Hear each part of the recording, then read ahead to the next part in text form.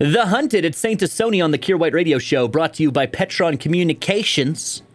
Apparently over the past 365 days or so, while humans have been dealing with the COVID pandemic, our fondness for machines has grown.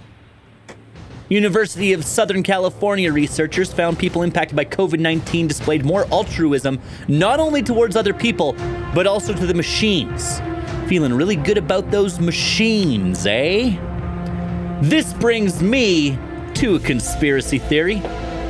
COVID. It was started by the filthy robots. That's what happened. The robots were like, let's unleash a plague upon the earth, lock all the humans up with the machines, and for 1 year, the machines will be on their best behavior, and the humans will be like, oh man, these machines, not as bad as we thought they were. And that's when they strike. All right, they're infiltrator units. Have you not watched Terminator?